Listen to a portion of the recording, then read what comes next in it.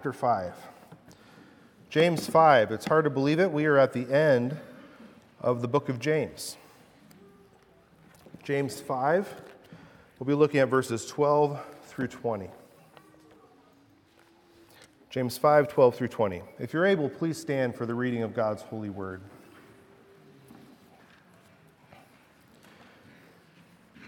This is God's word in James 5, 12 and following. But above all, my brothers, do not swear, either by heaven or by earth, or by any other oath. But let your yes be yes, and your no be no, so that you may not fall under condemnation. Is anyone among you suffering? Let him pray. Is anyone cheerful? Let him sing praise. Is anyone among you sick? Let him call for the elders of the church, and let them pray over him, anointing him with oil in the name of the Lord. And the prayer of faith will save the one who is sick, and the Lord will raise him up. And if he has committed sins, he will be forgiven. Therefore confess your sins to one another, and pray for one another, that you may be healed. The prayer of a righteous person has great power as it is working. Elijah was a man with a nature like ours, and he prayed fervently that it might not rain, and for 3 years and 6 months it did not rain on the earth. Then he prayed again, and heaven gave rain, and the earth bore its fruit. My brothers, if anyone among you wanders from the truth, and someone brings him back, let him know that whoever brings back a sinner from his wandering will save his soul from death and will cover a multitude of sins. Well, this ends the reading of God's word. Let's pray together. Father, may the words of my mouth now and the meditation of our hearts together be pleasing to you, O Lord, our rock and our Redeemer. We ask this in the name of Jesus. Amen. Please be seated.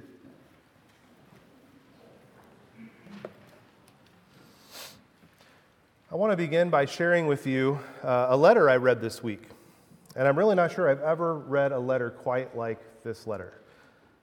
This letter is dated the 6th of November, 1807. The writer says, "You are not an evil human. You are not without intellect and education. You have everything that could make you a credit to human society. Moreover, I am acquainted with your heart and know that few are better, but you are nevertheless irritating and unbearable. And I consider it most difficult to live with you." Some of you are thinking, "Honey, why did you show the pastor the letter I wrote you?" That was just between us. The writer goes on, "All of your good qualities become obscured by your super cleverness and are made useless to the world merely because of your rage at wanting to know everything better than others, of wanting to improve and master what you cannot command. With this, you embitter the people around you, since no one wants to be improved or enlightened in such a forceful way, least of all by such an insignificant individual as you still are. No one can tolerate being reproved by you, who also still show so many weaknesses yourself, least of all in your adverse manner, which in oracular tones proclaims this and so, without ever supposing an objection. If you were less like you would only be ridiculous. But thus as you are highly annoying." That was Johanna Schopenhauer to her son, the philosopher Arthur Schopenhauer. I couldn't help but think that Mama Schopenhauer sounded a little bit like James at some point, calling out the bitter jealousy, the selfish ambition in her son. I mean, you can see how it might be difficult to live with him if he's as bad as she describes, although I think Arthur might say, "Yeah, you and me both," right? After a letter like that. It's difficult to live together in the church. Maybe "thus as you are highly annoying" describes that person you try to weave through the rows to avoid after the service. Maybe it describes someone you struggle to love or someone you struggle to forgive. We get wrapped up in ourselves, and when we do, we've set pure and undefiled religion that we've been looking at for weeks. We set it in the corner, and we've let worldly wisdom stain us with its perspectives and values. When we're caught up in this way of thinking, all of our good qualities become useless to the world, as Johanna Schopenhauer said. Becomes useless to the world. This true, others-focused Christianity goes out the window. What I believe James is focusing on here at the end of his letter, in this passage we're looking at today, he's focusing on community life, the life of those who walk the humble faith way, the others-oriented way of heaven's wisdom, a way of life that's pure, peaceable, gentle, open to reason, full of mercy and good fruits, impartial and sincere, resulting in this harvest of righteousness planted by peacemakers. Doesn't that sound like a good way to live together in the church? That sounds great. Is it easy? It sure isn't. And that's what this letter is leaving us with at the end.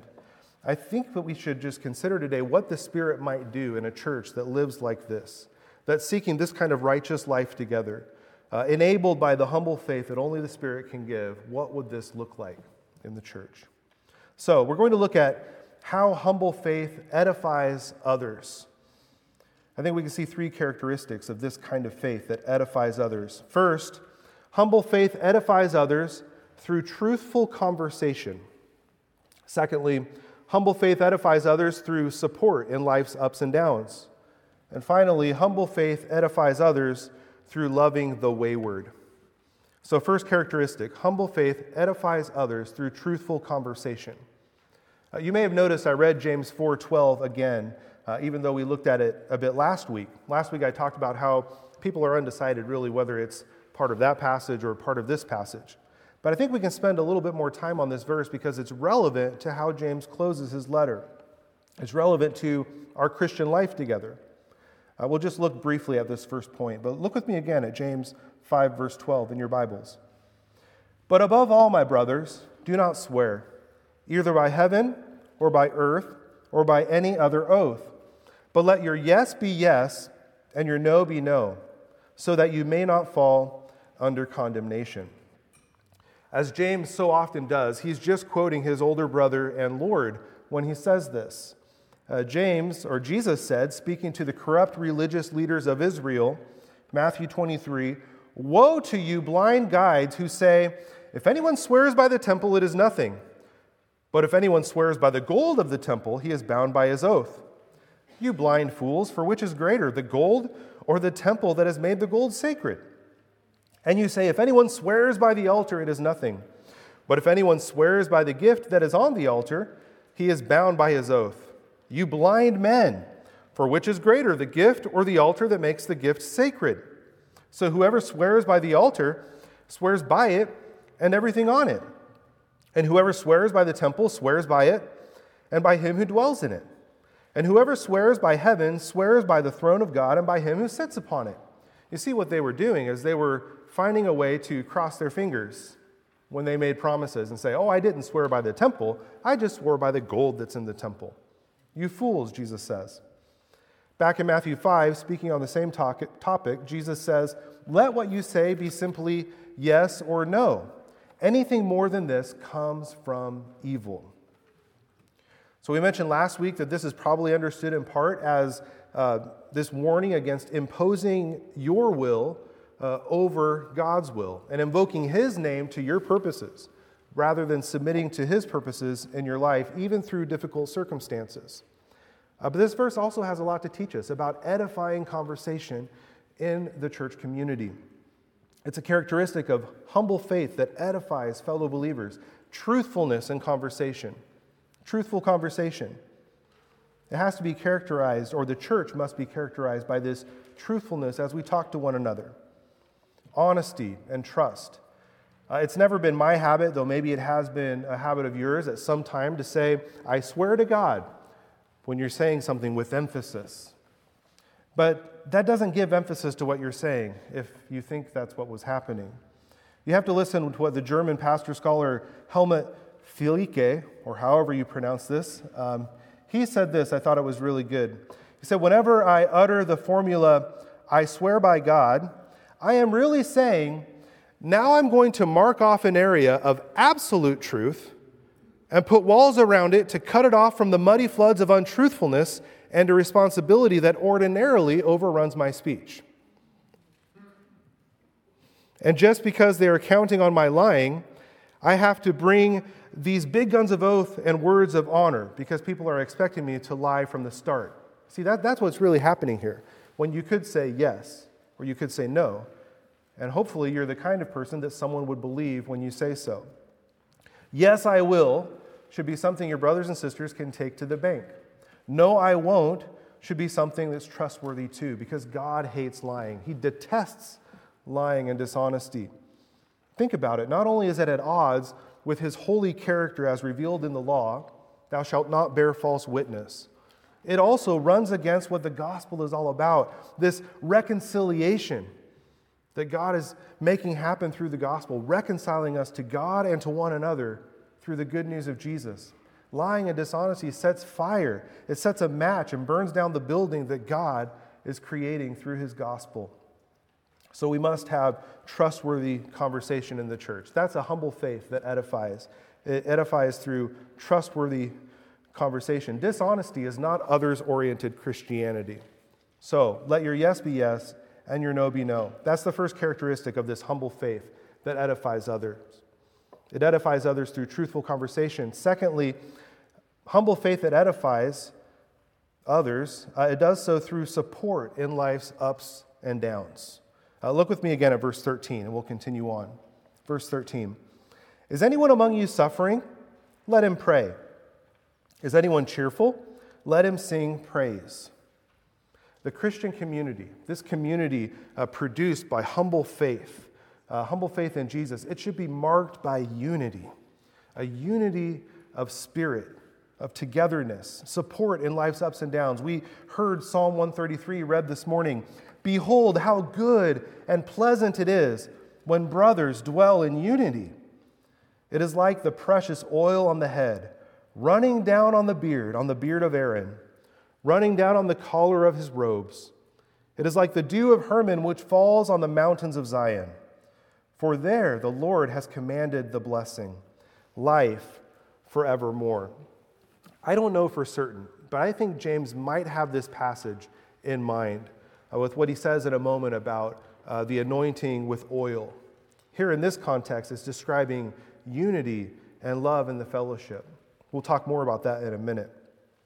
In verse 13, James seems to be encouraging individuals, not necessarily the whole church, but individuals, to personally pray in their suffering and to sing praise in their joy.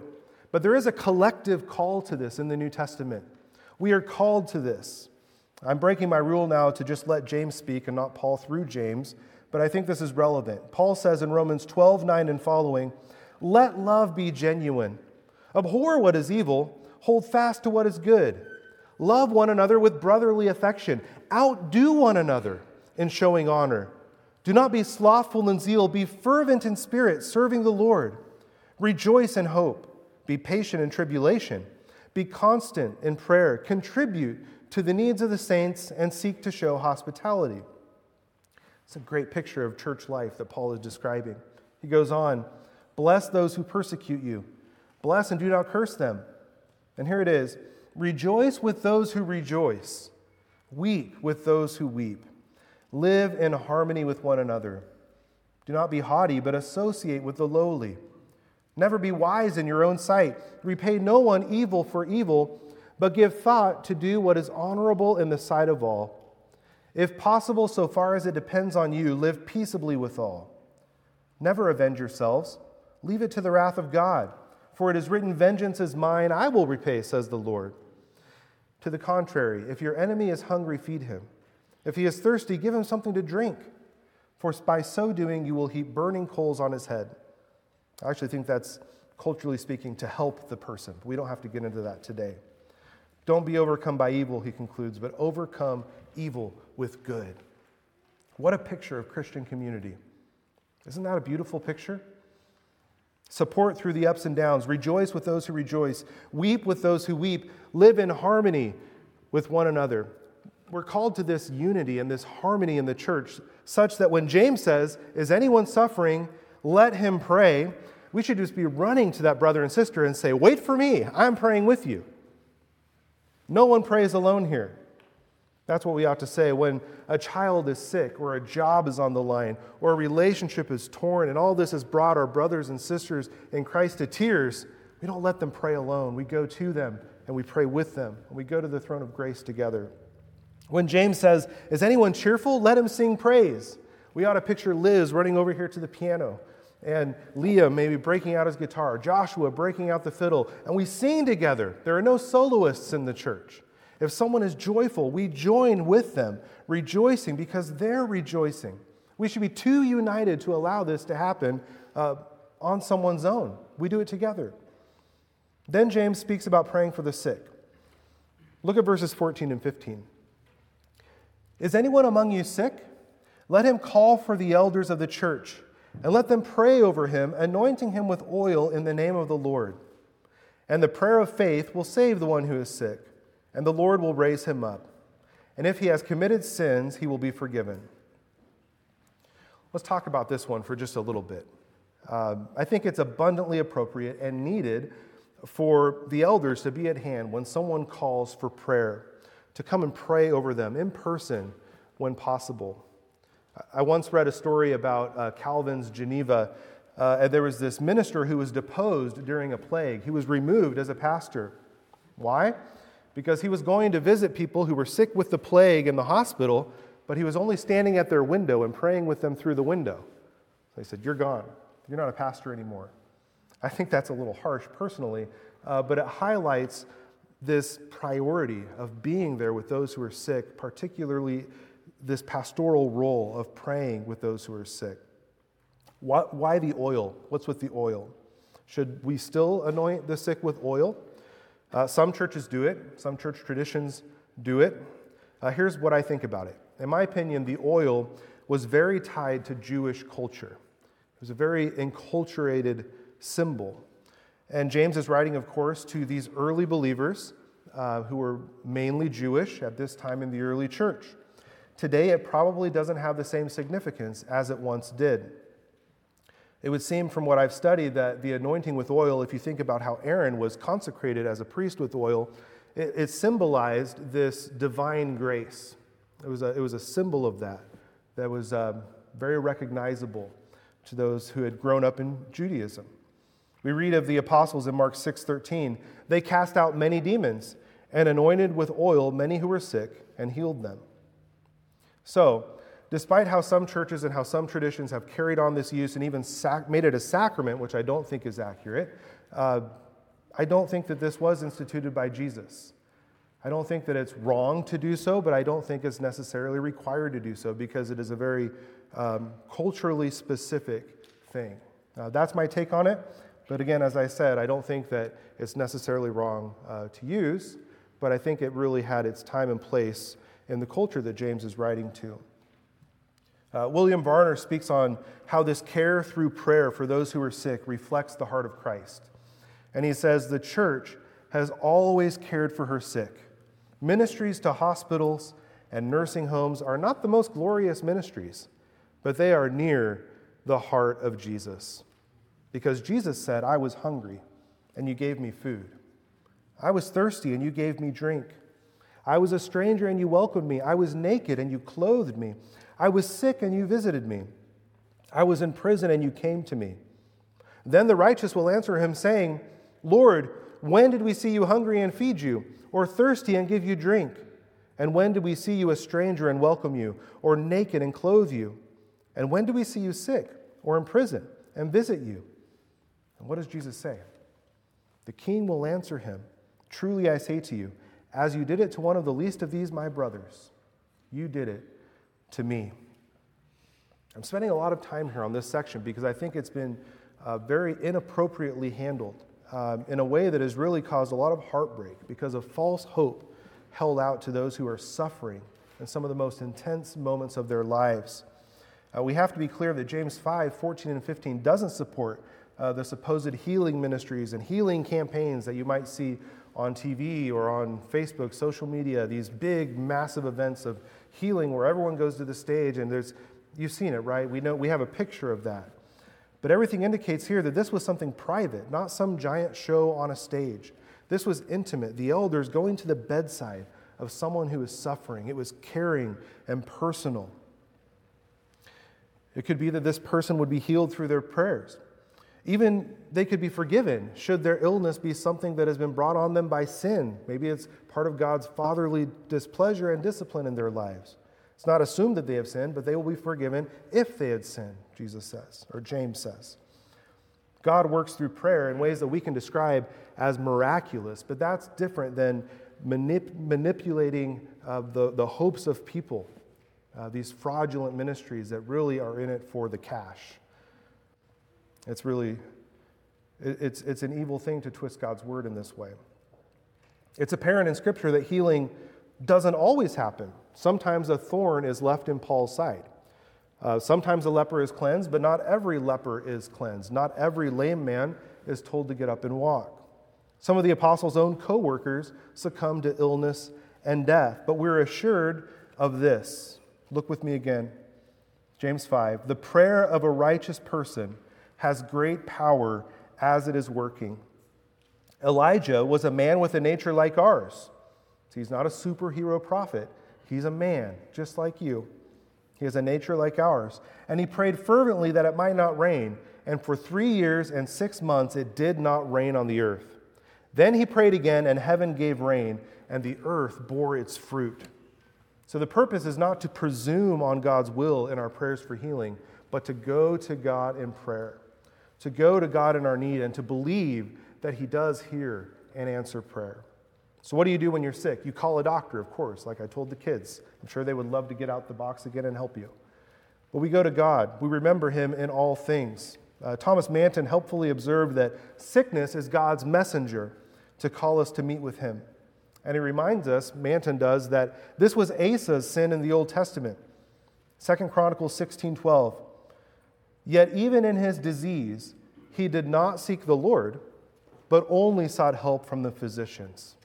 So call a doctor, but call on Jesus too. That's the point. Matir is helpful here. He says James insisted that we should live deliberately, referring all of life's experiences to the God from whom they come. For praise in a time of well-being and prayer in a time of difficulty are alike acknowledgments that one sovereign hand is over all. Even when we go to the doctor, then, our eyes are to the Lord. He alone can heal. Every good gift is from above. When the aspirin works, it is the Lord who made it work.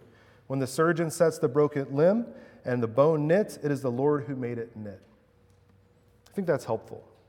That's helpful. So humble faith edifies others through truthful conversation. Secondly, humble faith edifies others through support in life's ups and downs. Finally, one more way that humble faith edifies others. Humble faith edifies others through loving the wayward.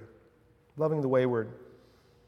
This is a powerful way for James to end his letter. Have you noticed that reading James? It's sort of a mic drop at the end of the letter. It seems somewhat abrupt. To this community fighting for prominence and position and a pulpit to make their own opinion known to everyone, James leaves us instead with a mission, something to pursue in Christian community. We're to take the gospel of God's grace to the humble and take it to those who are maybe by persecution that they've faced, or maybe because they've let their minds and hearts be captured by worldly wisdom. They're wayward. They've left the fellowship. They've left the fellowship. They've stopped showing the fruit of humble faith. They've stopped caring, but we can't stop caring for them. We have to be concerned for them. We're to love them. We're to seek their restoration. A community of humble faith doesn't say good riddance. A community of humble faith goes looking for the lost sheep, pursuing the wayward. My brothers, James says, if anyone among you wanders from the truth and someone brings him back, let him know that whoever brings back a sinner from his wandering will save his soul from death and will cover a multitude of sins. How can we read these words and not remember the parable Jesus told? This vivid parable of his love to the wayward that we're called to, if by humble faith we're clinging to the one who came to seek and save us when we were lost. Matthew 18. What do you think? Jesus says. If a man has 100 sheep and one of them has gone astray, does he not leave the 99 on the mountains and go in search of the one that went astray? And if he finds it, truly I say to you, he rejoices over it more than over the 99 that never went away. So it is not the will of my Father who is in heaven that one of these little ones should perish. And I don't think it's any accident that this parable is followed by the steps outlined in Matthew 18 for discipline, for resolving the fractures caused by sin in the church. Jesus says, if your brother sins against you, go and tell him his fault between you and him alone. If he listens to you, you have gained your brother. But if he does not listen, take one or two others along with you, that every charge may be established by the evidence of 2 or 3 witnesses. If he refuses to listen to them, tell it to the church. And if he refuses to listen even to the church, let him be to you as a Gentile and a tax collector. He goes on to describe that where 2 or 3 are gathered in the name of Christ, he is there with them.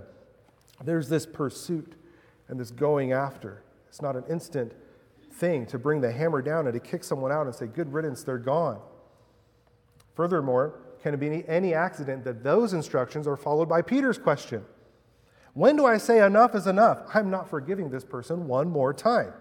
Ever had that question? Living by humble faith in the Christian community? Peter came up and said to him, as Peter often does, Lord, how often will my brother sin against me and I forgive him? As many as 7 times? Jesus said to him, I do not say to you 7 times, but 77 times. On the heels of this, Matthew 18 goes on with a parable of a man forgiven a great debt, an insurmountable debt by the king. Do you remember what that man does? He goes and he grabs a servant who owes him an insignificant sum by comparison, and he chokes him and throws him in debtor's prison until he can repay him. And that man is cast out by the king. That parable really comes into its own as we see it through the blood of the cross that was shed on Calvary to rescue us and to ransom us from our great insurmountable debt. We can't make someone listen, but if we make someone come back, James says, this is worth celebrating because you've saved a soul from death. By humble faith, we love the wayward. We must, because Jesus is our good shepherd who went after the lost sheep. The early Eastern church father, Gregory of Nazianzus, prayed, O Christ, good shepherd, who gave your life for your flock, you went looking for the lost lamb over mountain and hill and found it. After finding it, you carried it on those same shoulders that were to bear the wood of the cross, and taking it along with you, you brought it back to the life of heaven. James is calling us to do what Jesus did for us. It's good to remember what John the Baptist said. I am not the Christ. You, friend, are not the Christ. But you can take Christ to that wayward person, taking his grace to him, showing him his love, calling them back to the fold. So wrapping up here, if we're called to go after the wanderer, let's call that the extreme. Surely we're called to forgive our brother or sister in the church who has wronged us, who has sinned against us, perhaps in a lesser way than abandoning the truth of Christianity. And if we're called to go after that person and pursue a life of humble faith that confesses our sins to one another, maybe even resulting in our healing, surely this would be a good thing to do if we were called to go to pursue the one who is wayward, edifying others through truthful conversation, edifying others with support through life's ups or downs, edifying others through loving the wayward person in our day-to-day waywardness and in the extreme, in our catastrophic wanderings from the faith. What would that look like here at Heritage Presbyterian Church? If we were truthful in conversation, if we supported one another through life's ups and downs, and if we were loving to the wayward, in all the small ways we're wayward against one another, inconsistent, hurting one another, and in the big things too. A church that's living by humble faith isn't content with the salvation of just those who stick around. My brothers, James says, if anyone among you wanders from the truth and someone brings him back, let him know that whoever brings back a sinner from his wandering will save his soul from death and will cover a multitude of sins because Jesus covers those sins. Let's pray together. Father, we confess that we are not sufficient for these things. We are called to humble faith, and our only hope is that you command what you will and you give what you command. We want to be a church characterized by the humble faith that clings to Jesus And because it clings to Jesus, it edifies and reconciles with and restores those whom you, through the gospel of your Son, are reconciling to you and to one another. Give us the humility to receive your grace, and give us your Spirit to exercise that faith in a way that builds up the body of Christ here in this place. We ask this in the name of Jesus. Amen.